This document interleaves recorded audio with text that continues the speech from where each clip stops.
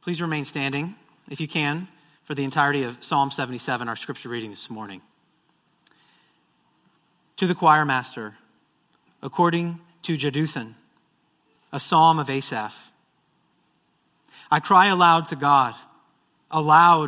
God, and he will hear me. In the day of my trouble, I seek the Lord. In the night, my hand is stretched out without wearying. My soul refuses to be comforted. When I remember God, I moan. When I meditate, my spirit faints. You hold my eyelids open. I am so troubled that I cannot speak. I consider the days of old, the years long ago. I said, let me remember my song in the night. Let me meditate in my heart. Then my spirit made a diligent search. Will the Lord spurn forever and never again be favorable? Has his steadfast love forever ceased? Are his promises at an end for all time? Has God forgotten to be gracious? Has he in anger shut up his compassion? Then I said, I will appeal to this, to the years of the right hand of the Most High. I will remember the deeds of the Lord. Yes, I will remember your wonders of old. I will ponder all your work and meditate on your mighty deeds. Your way, O God, is holy. What God is great like our God? You are the God who works wonders. You have made known your might among the peoples. You, with your arm, redeemed your people, the children of Jacob and Joseph. When the waters saw you, O God, when the waters saw you, they were afraid. Indeed, the deep trembled. The clouds poured out water. The skies gave forth thunder. Your arrows flashed on every side. The crash of your thunder was in the whirlwind. Your lightnings lighted up the world. The earth trembled and shook. Your way was through the sea, your path through the great waters, yet your footprints were unseen. You led your people like a flock by the hand of Moses and Aaron. This is God's word. Amen. You may be seated. This psalm is 20 verses of richness, and I feel a little bit like Mark Twain. There's a quote attributed to him where he wrote a letter to a friend, and he said, sorry for writing such a long letter. I didn't have time to write a shorter one. And I feel a little bit like that this morning, so I'm going to try to keep it tight, but bear with me. So when I was growing up, I would watch certain movies basically on repeat, over and over and over again until I would essentially memorize the lines. And Home Alone was one of these movies. For me, it wasn't a Christmas movie. It was a 365 every day, whenever you felt like it. Home Alone's worth watching. And so my poor mom would have to deal with her 6-year-old son walking around saying things like, keep the change, you filthy animal. And she was patient. And so what's interesting about these movies is that at the core, they're about a boy who's been forgotten. Twice. Right? Not just once, but twice. And part of me wonders if the McAllisters are fit to be parents, right? And some of you that are parents are thinking of me and you're saying, clearly you don't have children. Otherwise you wouldn't make such snap judgments. And so I think what's interesting about Home Alone is it's this kind of lighthearted portrayal of a really difficult spiritual experience. When the one who is meant to, who is intended to account for you, has forgotten you. And as we saw in the last couple weeks, and as we'll see today, there's this sense in which the Psalms talk about this experience of being forgotten. If you remember from Psalm 42 last week, we saw the psalmist cries out, why have you forgotten me? And so this experience of feeling forgotten, it's not just one that believers feel. Everybody, Christian, non-Christian, whoever you are, you've felt forgotten. One pastor tells a story about a woman who was in his office who was pouring out the mess of her life to him. And this woman wasn't a Christian by any means. And at one point, she said something that kind of caught his attention. And he just paused her and he said, "Hey, Carrie, do you pray?" To which she quickly replied, "No, never." And as he waited, a smirk came on her face. And she kind of caveated it a little bit by saying, "Well, sometimes I wish upwards." And this pastor said how helpful, how good that distinction is between what prayer is and wishing upwards. Now, sociologists have shown that most Americans, when they're talking about their religious beliefs, are some sort of what you could call a deist, which means that the God that they believe in is kind of distanced and detached from this world, not really meddling or caring much about their everyday affairs. But we all know if you've gone through a troubling time, that's not going to cut it.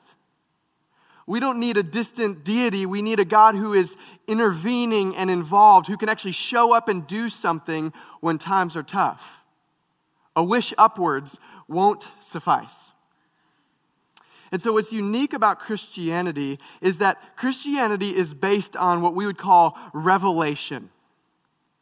Now, when I say revelation, all I mean is something that's been hidden has been made known. It's been revealed. When you meet somebody for the first time, you'll often ask them a bunch of questions. Something like, "Where are you from? What kind of work do you do? What do you like? What do you not like? What are your digits?" I don't know. Like, you might ask these kind of questions. And what you're really asking for is revelation. Reveal yourself to me. And Christianity is fundamentally different from every other world religion in that we base our beliefs on a God who has entered into this world, a God who has spoken and acted in such a way that we can trust him. And so as we look at this God, this record of this God working and acting in history, showing up to judge and to heal, to speak and to save, we have kind of a basis for our hope, a basis that's much more firm, a basis that's more stable, a basis that isn't simply wishing upwards. A philosopher named Nicholas Wolterstorff, who wrote a heartbreaking but excellent book called Lament for a Son, says this: "One of the profoundest features of the Christian way of being in the world is remembering. We are to hold the past in remembrance and not let it slide away, for in history we find God." In history we find God. This is the Christian view of revelation. We don't wish upwards, we trust in a God who's come downwards, a God who's made himself known in history. And yet, as we'll see in Psalm 77, that doesn't leave us without our doubts. Psalm 77, written by Asaph, is this psalm that kind of moves us from doubt to wonder. From doubt to wonder. And Asaph kind of structured it into two halves. And so in verses 1 through 9, we see that the psalmist, Asaph, as he's pouring out his heart, we see that he's in difficulty and depressed and doubting because he's in a day of trouble. But this transition happens. And in verses 10 through 20, we see that he's marveling at the work of a wonderful God. And so we're going to actually see what was that hinge, what happened, what changed halfway through this psalm. And what I want to submit to you and hopefully kind of defend throughout this sermon is that remembering moves us from doubt to wonder. So if you want to write down a main point, remembering moves us from doubt to wonder. Now, if you would join me as we look at this psalm together. You're going to need your Bible or the worship guide that you got when you walked in, because we're going to look closely at the text. Because I want to see, how did Asaph and how do you and I move from doubt to wonder? All right, with that, look with me at verse 1. "I cry aloud to God, and he will hear me. In the day of my trouble, I seek the Lord. In the night, my hand is stretched out without wearying. My soul refuses to be comforted. When I remember God, I moan. When I meditate, my spirit faints. Selah." Now, in the Psalms, this idea of the day of trouble, it's kind of this placeholder. It's shorthand for a variety of difficulties and distressing experiences. And I've noticed, or I've explained before, how the generality of the Psalms is actually really helpful for us. We don't hear specifics about what Asaph is going through because the Psalms were intended for you and I to copy and paste our day of trouble into the words of Psalm 77 and pray it as our own. And so as we look at how Asaph deals with his day of trouble, we notice that prayer arises out of trouble. The Nobel Prize winner, Isaac Bashevis Singer, says this: I only pray when I'm in trouble, but I'm in trouble all the time, and so I pray all the time. And he's getting at the same thing that Asaph is getting at, is that we deal with our day of trouble through prayer. Now let's look at how he does this. In verse 1, he cries out to God, trusting that God will hear him, that he will, as the other psalms say, incline his ear. And he goes on to actually seek the Lord in his trouble rather than an exit from his trouble. In verse 3, he remembers God, but he moans. He meditates, but he becomes exasperated. In verse 5, he remembers the good old days with nostalgia. In verse 6, he tries to sing, but he finds himself musing on his troubles. And I think verse 2 kind of summarizes the whole thing when, despite the fact that he is seeking the Lord, his soul refuses to be comforted. Have you been there? Have you been in this place where Asaph is, where you've done all the right things? You've read CBR, you've prayed, you've showed up to community group, you've sought wise counsel, on and on and on, and yet you still find yourself in a day of trouble. That's where Asaph is. In verse 4, he says this: you hold my eyelids open. I am so troubled that I cannot speak. Now, I remember the first time that I prayed Psalm 77 verse 4 was when I was in college. And this was a time in my life when I was trying to get up super early in the morning to do kind of my Bible reading and prayer, which really meant any time before noon.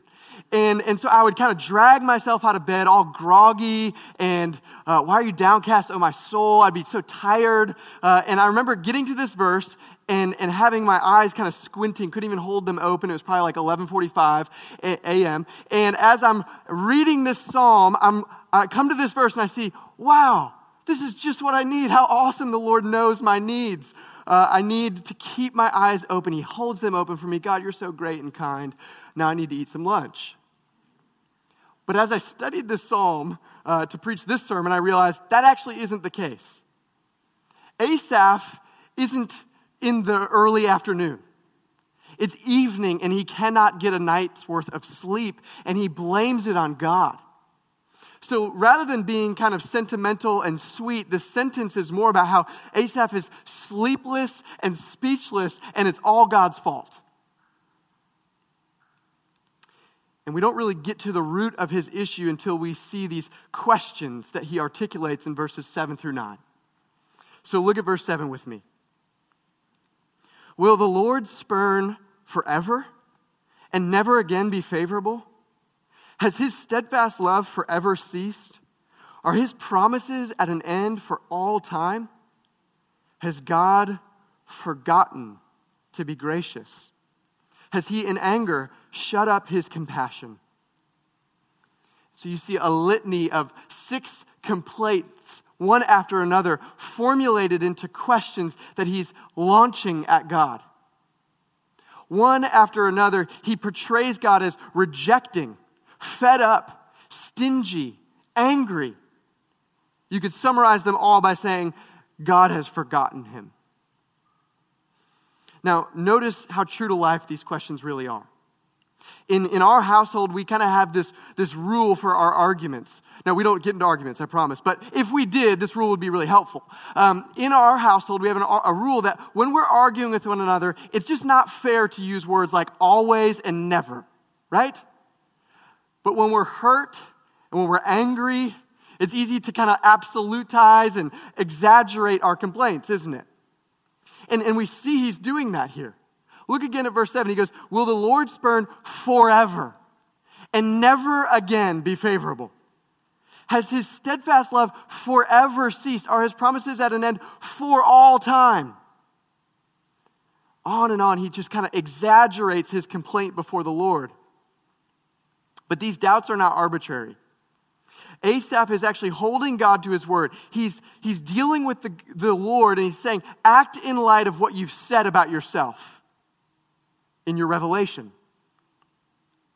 And so if you remember from Psalm 103, our call to worship, there's a few verses in there that I think are significant. Psalm 103 says, he made known his ways to Moses, his acts to the people of Israel.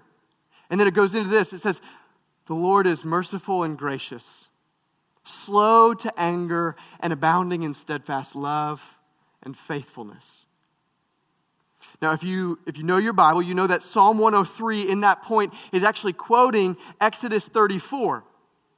And for the Old Testament authors, Exodus 34 becomes kind of like the John 3:16.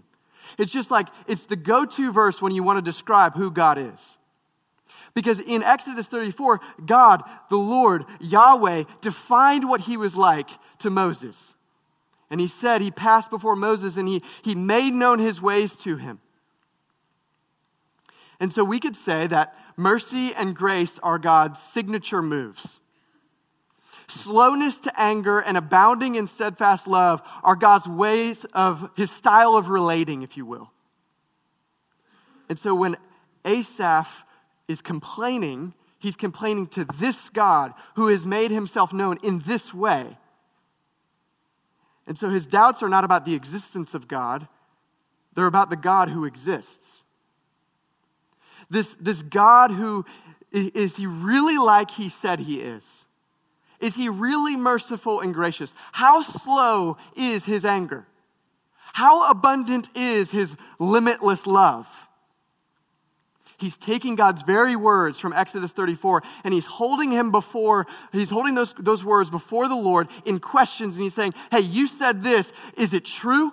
Because it doesn't seem like it. How can, given the day of trouble that I'm going through, how can I truly trust a God who is apparently all-powerful and all-loving given this situation? And I know as I say that, we've had the same question arise in our own hearts. These kind of questions, these kind of complaints are what come up to the surface when we're in our own day of trouble. And I think this is why, in verse 3, Asaph says, when I remember God, I moan. Psalm 77, the reason I'm preaching on it right now is because it has become a cherished prayer for my wife, Alana, and I. In recent months, Alana has had some health problems, and we couldn't figure out what it was. Despite seeing doctor after doctor, we couldn't figure it out. And every doctor we'd go to would run a battery of tests, and they'd come back and they'd smile and they'd say, hey, you're healthy. To which we, who knew something was clearly not right, would respond with a mixture of anger and discouragement. That one more doctor couldn't figure out what was wrong. And so, not knowing what to do, not knowing how to go forward, we prayed. Because again, I said, prayer arises from trouble. But as we prayed, we felt like our prayers were being ignored. We felt like we were being forgotten by the God who has promised himself to us. So month after month, we felt like the ear of the Lord was closed. And one night when we were kind of at the end of our rope to some extent, we took our Bibles and we went underneath our carport and we opened up to Psalm 77 and we began taking these words as our very own and praying them to the Lord, especially lingering over the questions of verses 7 through 9. And as we did that, our situation didn't change. But there was a sense of confidence that welled up in us as we were laying our complaint before the God who is merciful and gracious, slow to anger and abounding in steadfast love.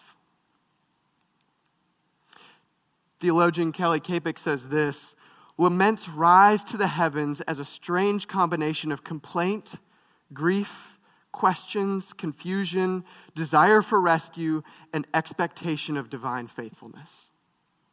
The Psalms teach us how to lament like that. Now, I want you to notice something about these questions, though. Because I think it's significant to notice that direct honesty takes precedence over doctrinal precision. Now, what I mean by that was Asaph's complaints, they weren't necessarily orthodox, but they were honest. And that matters. Because he was calling God's character to the carpet. And as he did that, there's actually a sense of faith working even in this doubt. In order to be honest, in order to pour out these questions and these complaints to the Lord, there has to be a sense of faith that he will hear and potentially respond.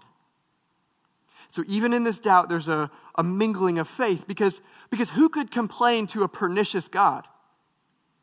Who could ever challenge a deceitful deity who says one thing and does another? And so there's a sense of faith in the fact that if I base my life on this revelation of who God says he is, then I might be able to cry out with holy complaint. Elie Wiesel, the Holocaust survivor and storyteller, says this: "It is because a Jew remains attached to his God that he is permitted to question him." And so, attached to his God, Asaph brings these doubts to voice.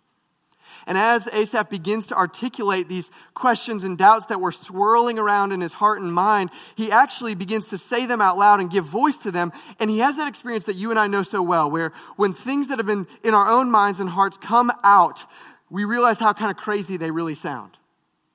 And I think that's part of what has helped him here. Because after he states his doubts and his questions, we're going to see that Asaph moves. He moves into remembering.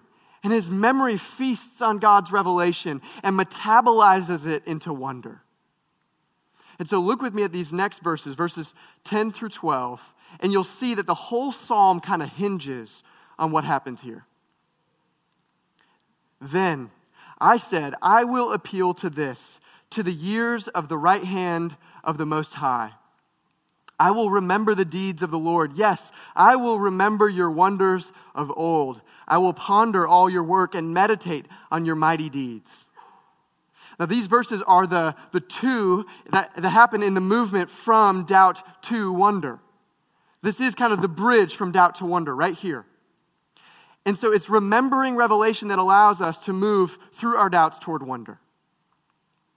But notice something. Why is it that when Asaph remembered God before, he moaned, but now it's actually part of the remedy? And I think part of it is because he's confessed his doubts. He's expressed his questions. He's addressed his heart. And as he's poured himself out before the Lord, his meditation turns from my troubles to your works. And when that happens, rather than washing up in doubt and self-pity, Asaph is pulled out into a sea of wonder. The tides turn. And so when he meditates within, searching his spirit, he moans. But when he meditates without, searching God's wonders, he's restored. Even the words of the psalm kind of show this shift in perspective. In verses 1 through 6, he uses words like I, me, my about 20 times. And then verses 11 through 20, the second half of the psalm, he uses words like you and your about 20 times. So even the grammar, even the syntax of the sentences shows this kind of shift from doubt to wonder. And Asaph hones in on specifics. It's not just generally remembering God or nostalgically reminiscing, but he's actually remembering specific works and wonders of God made known in his word and in his world. And so as he does this, he kind of conjures up a sense of wonder at who God is and how he works. And this is a distinctly Christian way of getting through our troubles. Remembering revelation. But as he begins to remember, Asaph sees that his life takes place in a bigger story. Now, in 2005, eBay held an auction. It was a fundraiser for a nonprofit. And in that auction, the highest bidder was going to be written into a Stephen King novel, To Be Killed. Okay? And so 76 bids were received, and the winner paid over $25,000 to see his name written as a victim in Stephen King's story. And what I love about that is it kind of shows this innate human desire to have a grander narrative than our little lives. And that's what Asaph does here.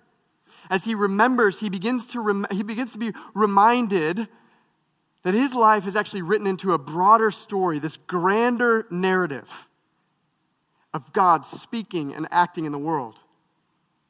And again, if you're familiar with the scriptures, you know that the story he recalls is the Exodus. He recalls the Exodus. Look with me at verses 15 through 19. You, with your arm, redeemed your people, the children of Jacob and Joseph, Selah. When the waters saw you, O God, when the waters saw you, they were afraid. Indeed, the deep trembled. So he's recalling the story of the parting of the Red Sea, right? And I love these verses because there's something almost childlike about them, right? It's almost like how every child thinks that their dad is a superhero and can kind of beat up anybody. There's just like this chanting like, take that, Red Sea. And he's childlike in his wonder as he looks at the world and sees that God is at work in it. And remember, Jesus praised childlikeness. He goes on, verse 17, the clouds poured out water, the skies gave forth thunder, your arrows flashed on every side, the crash of your thunder was in the whirlwind, your lightnings lighted up the world, the earth trembled and shook. Your way was through the sea, your path through the great waters, yet your footprints were unseen. I want to invite you, next time there's a really amazing summer Florida thunderstorm, just open up to Psalm 77 and just start praying these verses. Because there's something about the wonder in the poetry, right? It's not a lightning storm, it's your arrows that are lighting up the world. And there's this grandiosity as he looks at God's work in the world. Because what remembering does is it delivers us from a form of sensory deprivation, where we become deaf and blind and numb to God's activity in our lives. I remember when I was a little bit younger, I was in Alaska and I was riding on a train. And it was kind of one of those scenic tours. And as we were riding, there was something interesting that happened. If you were going straight, you could see out the windows on both sides and you could see some pretty amazing things. But it wasn't until the train kind of took a turn and curved a little bit that you could look behind you where you came from and notice how majestic the mountains really were that you were moving through. And remembering is similar to this. It's not until we've kind of gone through and we can look back and remember that we begin to say, oh, wow, God was at work all along. He wasn't absent. In the words of Charles Spurgeon, what we can do is when we cannot trace his hand, we can trust his heart that he really is writing a story and we really are characters in it. And so as we remember, we're able to kind of curve back to see how God has worked wonders in our world. One author puts it like this: the world will never starve for lack of wonders, but only for lack of wonder. It's around us all the time. It's just whether or not we are aware of it. It's whether or not we sense how wonderful the world is that we live in. But again, why is it that Asaph remembers the Exodus? Well, I think it's first because remembering reignites wonder, and wonder rehabilitates our hearts. I think that's first and foremost why it is. But the Exodus in particular is significant because the Exodus was about God's remembrance.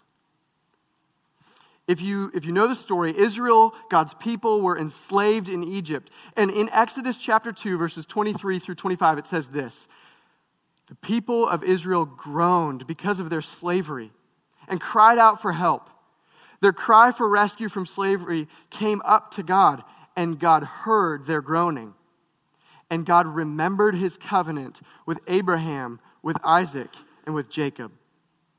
And so in Asaph's doubts, in the midst of his doubt about being forgotten by God, Asaph remembered that God remembers. And in remembering that God remembers, he's reminded of the covenant that God's made with Abraham, Isaac, and Jacob. A covenant that binds them together so much that God's identity becomes the God of Abraham, Isaac, and Jacob. And as God remembers this covenant, he acts for his people. And so Asaph knows that if God remembered then, he will remember again. And that's what bolsters his heart with hope. Asaph recalls this grand narrative of God redeeming his people, setting them free from slavery to Pharaoh and leading them through the Red Sea. And likewise, you and I, we have a grander narrative that our lives fit within, a grand story of redemption. And if you're familiar with that story of redemption, you know that the very coming of Jesus the Messiah was seen as evidence of God's remembrance. In the Gospel of Luke, Mary, the mother of Jesus, at the annunciation of Jesus' birth, says this: God has helped his servant Israel in remembrance of his mercy. Zechariah, the priest, says this when he's praising God for the Messiah: God will show the mercy promised to our fathers and remember his holy covenant. And so, like the Exodus, Jesus' coming is actually seen as evidence that God remembered his people and has not forgotten them. And Jesus steps out into the world, and he's fully God and fully man, and he lives with wide-eyed wonder at his Father's world. I love it. In his parables, they're about birds and flowers and seeds and weeds, and you could just tell he's intoxicated by how amazing God's wonderful world really is. In the words of Victor Hugo, Jesus did not study God, he was dazzled by him. And in Jesus' life as a human being, you can sense there's this childlikeness about him. I said earlier that Jesus praised childlikeness, but what's significant about it is that children, unhindered, they just live with this sense of surprise and awe because everything is just amazing and new all the time. And I'm helped because I think that to be full of wonder, you must become childlike. And to become childlike in this weird, unexpected way is actually to become godlike. Now, I'm helped by the words of the 20th century English writer G.K. Chesterton. This is what he says: because children have abounding vitality, because they are in spirit fierce and free, therefore they want things repeated and unchanged. They always say, "Do it again," and the grown-up person does it again until he is nearly dead. For grown-up people are not strong enough to exult in monotony, but perhaps God is strong enough to exult in monotony. It is possible that God says every morning, "Do it again" to the sun, and every evening, "Do it again" to the moon. It may not be automatic necessity that makes all daisies alike. It may be that God makes every daisy separately, but has never gotten tired of making them. It may be that he has the eternal appetite of infancy, for we have sinned and grown old, and our Father is younger than we. I love that picture of a God full of wonder at his own work. And Jesus lived with this childlike wonder. Fully God, fully man, wide-eyed wonder in his Father's world. But that's not the only story of Jesus. The whole story is that he ends up becoming betrayed. And on the night when he was betrayed, he actually gave a meal that we're about to celebrate momentarily. And in that giving of the meal, he said, "Do this in remembrance of me." Because what he was doing is he was kicking off the new covenant. Now again, if you know the story of Scripture, in Jeremiah 31, it says that the astounding truth of the new covenant is not what God remembers, but what God won't remember. In Jeremiah 31:34, it says this: "I will forgive their iniquity, and I will remember their sin no more." And so Jesus is the only hope for sinners like you and I, because through Jesus we bank on you could call it the selective amnesia of God. To remember us, but to not remember our sins. And as Jesus is dying on the cross, he's hanging there, and people all around him are mocking him. And I love this story because the thief that's next to him, he looks to Jesus and he says this: "Jesus, remember me when you come into your kingdom." And you know that Jesus replied, "Truly I say to you, today you will be with me in paradise." So the hope of sinners, people like you, people like me, is that Jesus will remember our sins no more. Not because our sins have been forgotten, but because they were remembered and removed in the death of Jesus. this new covenant in his blood. Now, as we let the life and the death and the resurrection of Jesus continually reshape our view of the world and ourselves and our suffering and our God, we will become a new community. We will become a wonderful community that exists in a doubtful world. And so if you'll bear with me for a few more minutes as I close, because this is the last sermon I get to preach in this sermon series, I want to just give you kind of a bookend of what I want to see this community become. Take it for what it's worth. I think that as we become this kind of wonderful community, it's only going to happen as we take up the book of Psalms and begin to pray them by ourselves and with one another. And so what I'm calling you to is to take this book and to place your ribbon in Psalm 1 and to kind of ribbon dance your way through Psalms all the way from 1 to 150. And as you do that, you take the words of the Psalms and you speak them. You say them out loud as you read it. And then you pause and you reflect and you meditate. And then you turn them into your own prayers of protest and praise. And if you have kids, have them join you in it. I still have a video of that Trevor and Leah Houck sent me after last sermon series, I think it was, on the Psalms. And it's of their son, Hudson, who at the time was 2 years old, and he's reciting Psalm 1 from memory. This is possible. It's doable. But not only do we do this individually and as families, but we do it as a community. Our community groups actually have a practice of praying through the Psalms together. Because we know that community is actually really significant in God's plan, in God's story in this world. Look with me at verses 19 and 20 really quickly. The psalm ends like this: "Your way was through the sea, your path through the great waters, yet your footprints were unseen. You led your people like a flock by the hand of Moses and Aaron." If you notice that, verse 20 is actually kind of anticlimactic, right?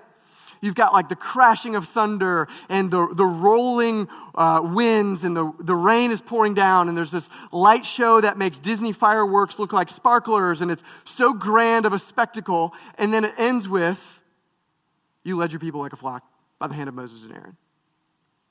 But the psalmist is trying to make a point here. Because despite the spectacle of God's work, his footprints were unseen. The point he's making is that God uses people, faithful people, to work in the lives of others. The hand of Moses and Aaron. You know, if God's footprints were unseen, as verse 19 says, guess whose footprints were visible? Moses's, Aaron's, and the other million Israelites that walked through the Red Sea on dry land. Because God works through his people. In theological terms, God uses secondary causes to get his work done in the world. And so the reason why community is so important, the reason why we take up these Psalms and pray them together with one another and for one another is because the way that God primarily works his wonders in this world is through his people in his redemptive hands. And so as you and I begin to protest and praise, we leave the footprints of God on this world. And as we do that, as we pray these Psalms together, as we become a community of protest and praise, of celebration and lamentation, as the gospel goes forth mightily to do works of wonders in our world, our neighbors, our communities will begin to flourish. And they might just join us in saying the words of verse 14, "You are the God who works wonders. You have made known your might among the peoples." If you would, pray with me. Father God, the wonder-working God, the one who has made known your might, we pray now that you would continue to do wonders in our midst. You've redeemed your people, and we ask that you'd continue that work of redemption as you draw men and women and children to yourself this very morning. Holy Spirit, that's your work.